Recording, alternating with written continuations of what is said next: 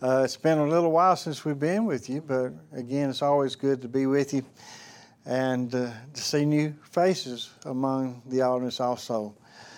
It's a wonderful day to be in Christ, and this morning that's what I want to talk about a little bit with you this morning, about being in Christ. Many times in the New Testament, which we're living under, we are indeed, as we talked about in class, we are in the last days. And in that last days, we are in the final dispensation of time. God is not going to continue to reveal information to us because this word right here is complete. This is our way to eternal life, and it's only through His Son, Jesus Christ. And we want to talk a little bit about being in Christ this morning. So, there are many things that are mentioned in regards to being in Christ. When we talk about in Christ, we're talking about relationship. This is the most important relationship man can ever have, is to have reconciliation with God. And that's only through the means of Jesus Christ. There's no other name under heaven given among men where man can be saved, but only through His Son, Jesus Christ. And there's many things that we can look at to be blessed with only in terms of being in this relationship. Outside of it, man is void of all these blessings that we talk about that are found in the New Testament in regards to this relationship we can have. In Matthew chapter 16, Jesus would say, "For what profit is it to a man if he gains the whole world and loses his own soul? Or what will a man give in exchange for his soul? For the Son of Man will come in the glory of His fathers with His angels, and then He will reward each according to his works."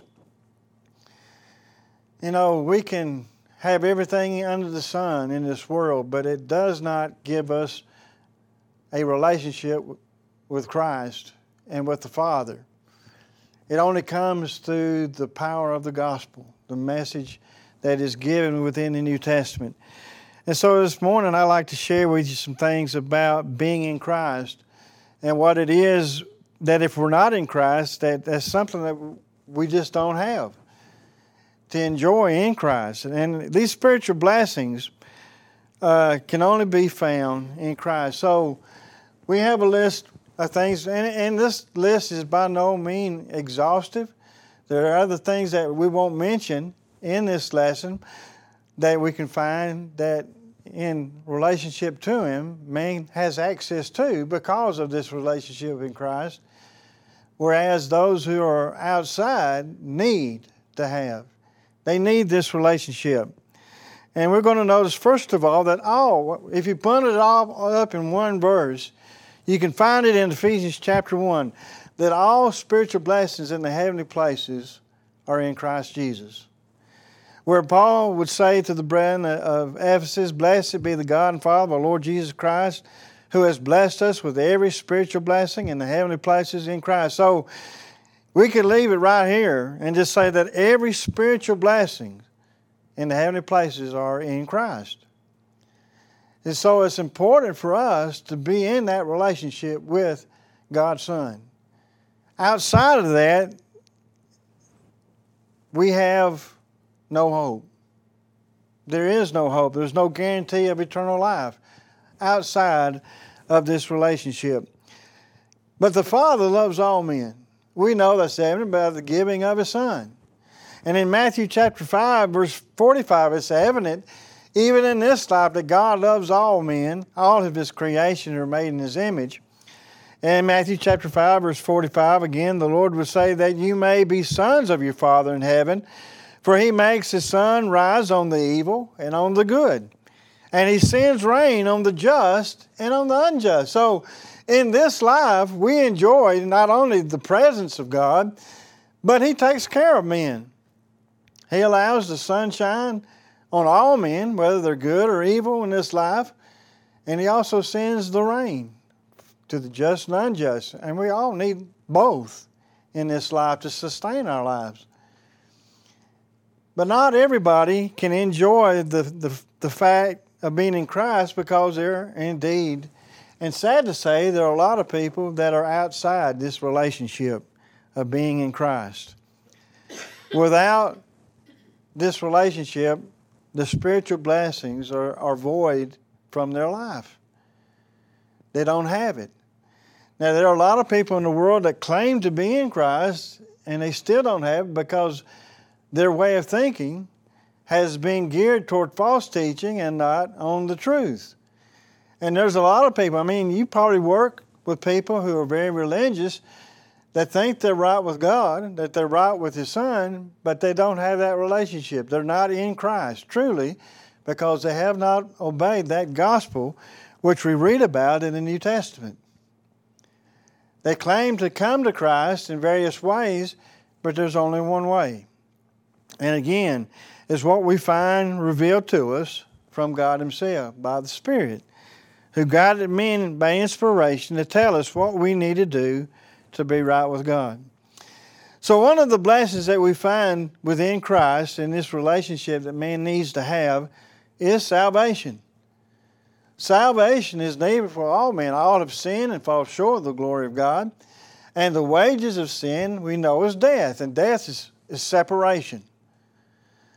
Separation from our Creator is the worst state man can ever be in. But it's been that way from the very beginning when sin came into the world by man.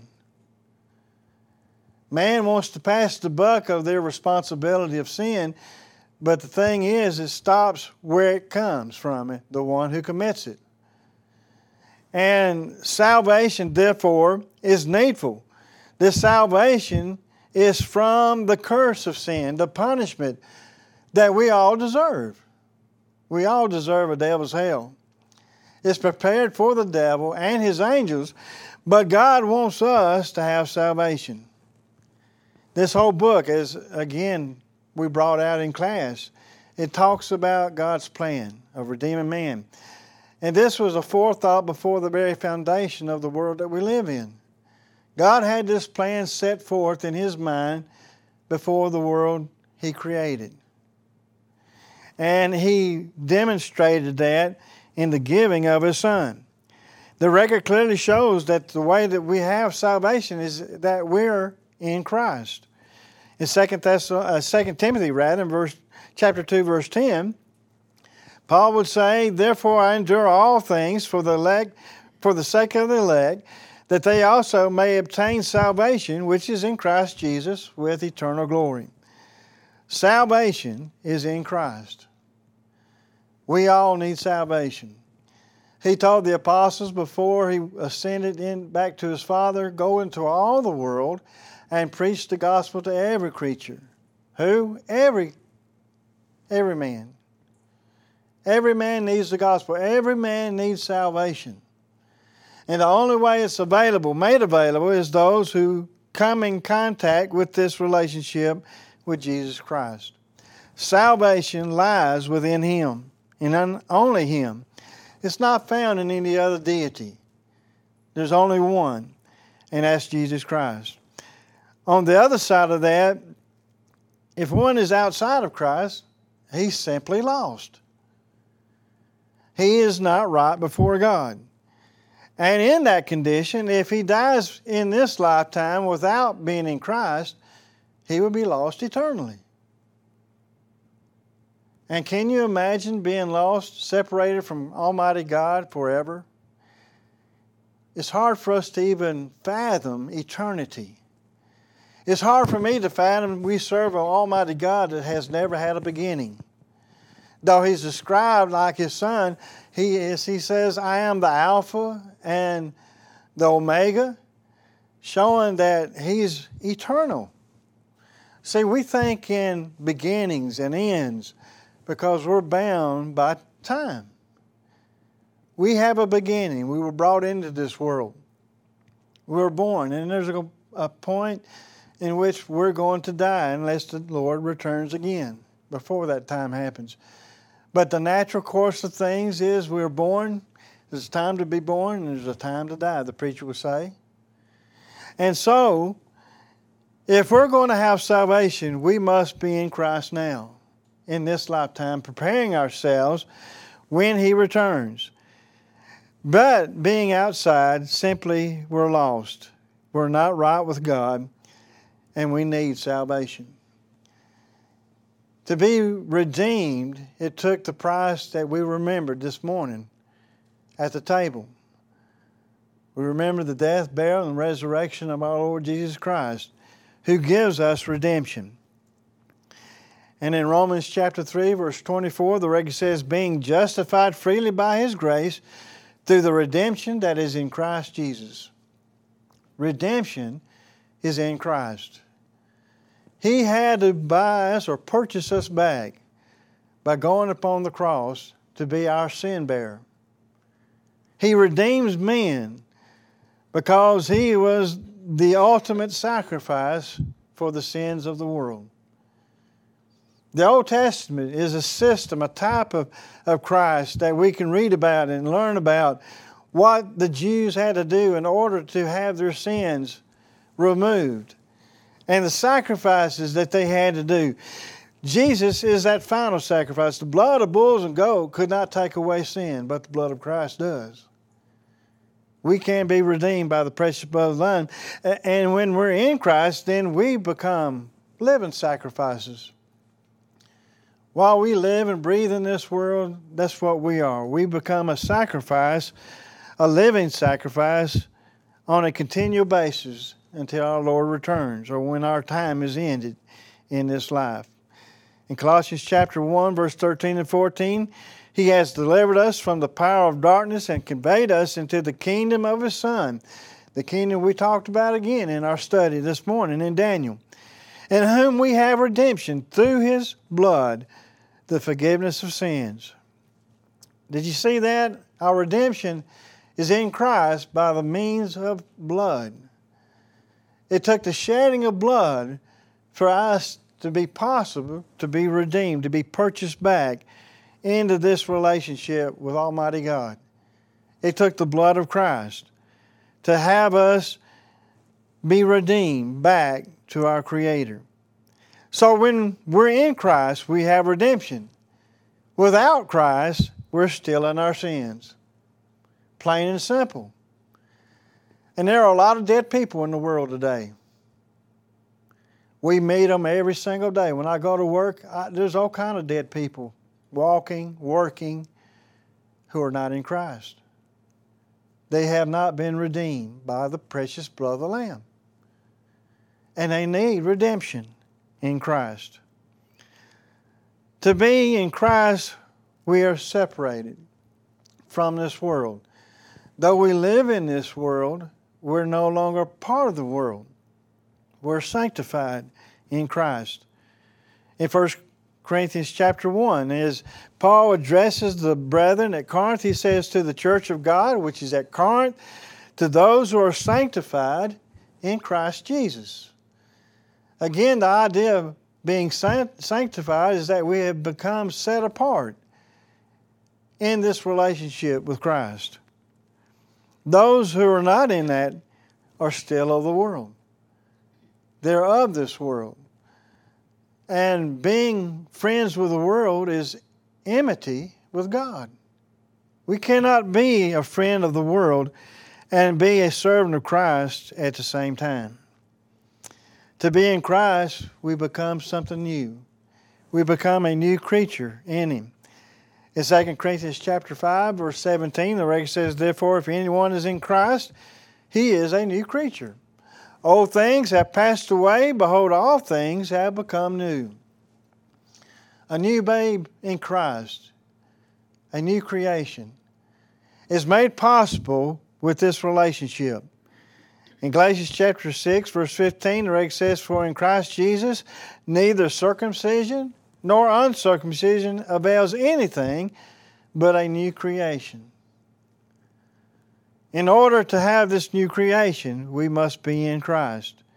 Outside of it means that we need to be converted. If we're not in Christ this morning, we need a change. That's what a conversion is. When one is converted, he's making a change. God has always required man to change from that old man, that old state that they get into. He's required it ever since, again, the very beginning when sin entered into the world. God has always demanded man to make a change. Repentance begins in the heart. God has always required the heart of man. Always. Though we live in a separate time than what we read about in the days of the old law, God still requires the heart of men. Jesus told them quite well, except you repent, you shall all likewise perish. We have to make a change. And when we're outside of Christ, we're still that old man of sin. We wear that filth or garment because our life is stained with the awful dross of sin. Sin is missing the mark. It's a transgression of God's law. In 1 John chapter 3, verse 4. That's the biblical definition of the word sin. It's transgressions against the law of God. And so when we're outside of this relationship, we need conversion. Being in Christ is the promise of life eternal. And it's only in Christ that those who are found therein have it. In 1 John chapter 5, verse 11, and this is the testimony that God has given us eternal life, and this life is in His Son. Eternal life. I think everyone in here who understands what I'm saying wants eternal life. I want to have it, and I know you do too. Because our life is not just wrapped up in this world. We're being prepared either for eternity with God or with Satan. But nonetheless, we're preparing ourselves for eternity. You might say we're already in a point of eternity because when this life is over, we're waiting for that final judgment. And all judgment is the sin that's past. We're being judged now. You realize that? The Word which we investigate, we study, is judging us now. You know, there were those who rejected Christ, but they rejected His Word. And He speaks about that Word is making judgment on us now while we live. Judgment is being made. That final day is just a sentence. It's going to declare to us eternal life or eternal punishment. And there's a lot of people that's not going to be prepared. There's a lot of people who've gone on from their life here not ready. And they're waiting judgment. You remember the story of the rich man and Lazarus in Luke 16? I believe it's a real story. I don't believe that's a parable. You have Lazarus, who's in the comfort of Abraham's bosom. You have the rich man who had it well and fair in this world, who's in torment. And they're there now, waiting in the Hadean world. They're waiting for judgment. And when we leave this world, that's what we're going to face. And we'll know then what the judgment, the sentence will be. And eternal life will be ours if we're in Christ. To be outside of Christ is eternal punishment. In Matthew chapter 25, in verse 46, listen to what Jesus said. And these will go away into everlasting punishment, but the righteous into eternal life. Eternal life is found in His Son. Now, we just noted just a few of what these blessings are that are in Christ. Every spiritual blessing that you can think of is in Jesus Christ. So how does one get into Christ is the point we need to make. Well, first of all, let me suggest we don't get in Christ by faith alone. We understand faith is necessary. It's vital. Faith comes by hearing, and hearing by the Word of God. We need to have faith. It's impossible to please God without faith. We must believe that He is, and that He is a rewarder of those who diligently seek Him. But faith only is not what gets us in this relationship. And in fact, the word faith only mentioned is in the negative in the Scripture. And I only have found it one time in the Scripture, in the New Testament, in James chapter 2, verse 24 and following. You see then that a man is justified by works and not by faith only. That's pretty self-explanatory. But why is it there's so many people that hang their trust in the fact that faith is the only thing that will save them? There are people out there, I know, and I'm sure you do too, that are satisfied that they just believe that Jesus Christ is God's Son. And that's all they need to do. That falls short. Likewise, was not Rahab the harlot also justified by works when she received the messengers and sent them out another way? For as the body without the spirit is dead, so faith without works is dead also. You cannot separate true faith from obedience. That's what we're talking about. Faith without works, faith without obedience to the commandments of God is dead. There are a lot of people that's hung on the point about we do not earn salvation by works, and I agree wholeheartedly. But without obedience to the Word of God, you can't make it either. Not everyone who says to me, Lord, Lord, shall enter the kingdom of heaven, but he who what? Does the will of my Father in heaven. And many will say to me in that day, Lord, Lord, have we not prophesied in your name? And in your name cast out many devils? And in your name done many mighty works? And Jesus says, I do not know you. Depart from me, you who work lawlessness. What kind of work was it that they did? Disobedience. Works of disobedience in the name of Christ, they claim. But Jesus says, I never knew you. Depart from me, you who work lawlessness, iniquity. Now, the faith that saves us is one that simply obeys what is directed to him. He who believes and is baptized shall be saved. He who does not believe shall be condemned. I was talking to an individual not long ago. One kind of hung up about the idea of works in baptism. And he said something about the last part of that, and they usually do. See there, it says without faith, he shall be condemned.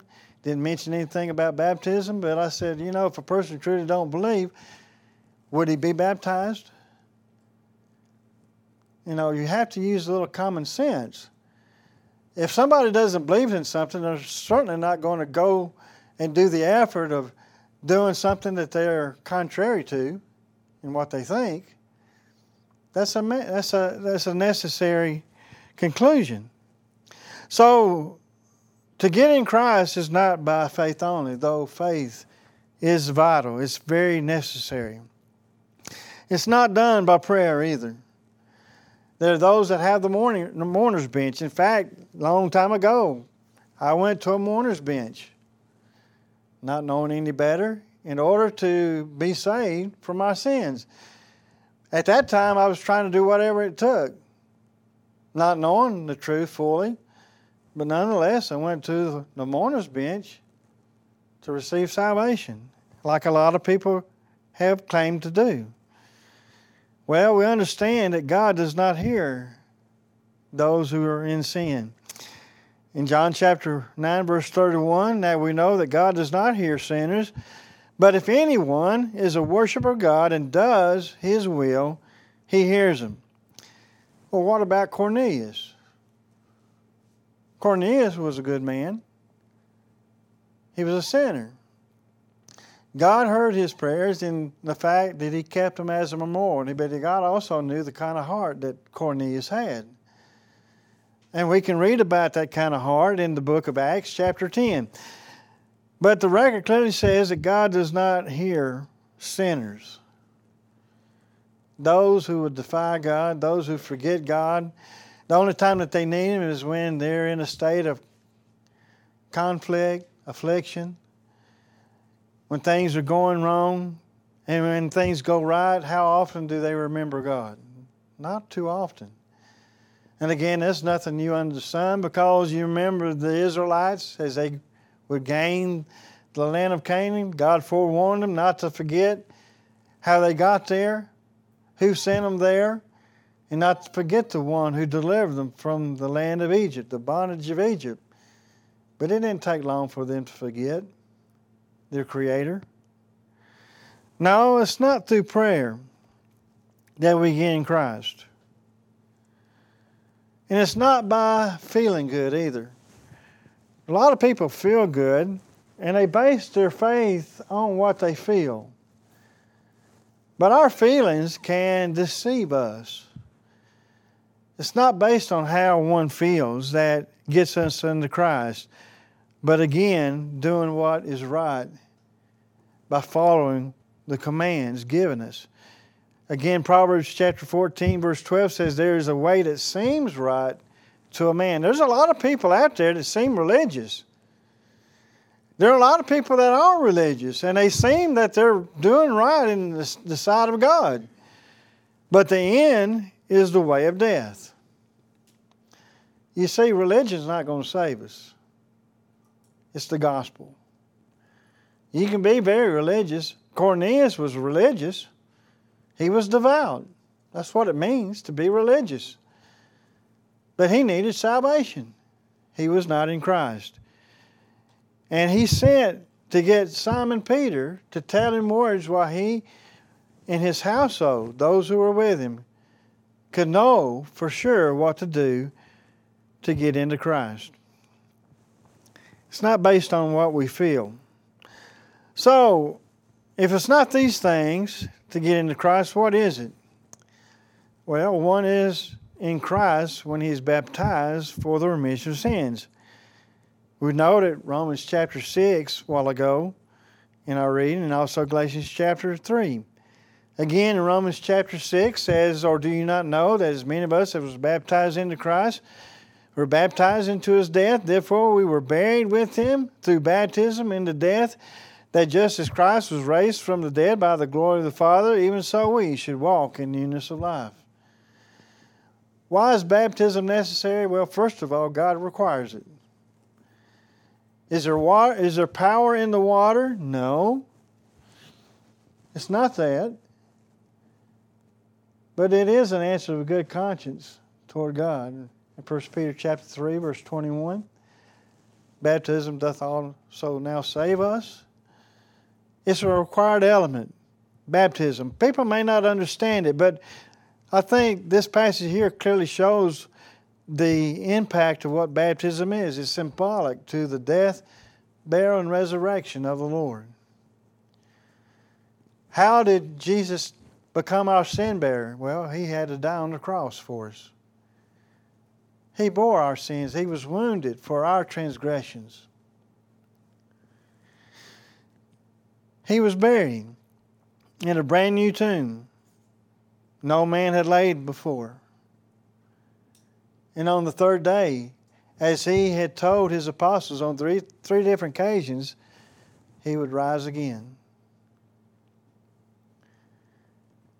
When we're baptized into Christ, we're baptized into His death.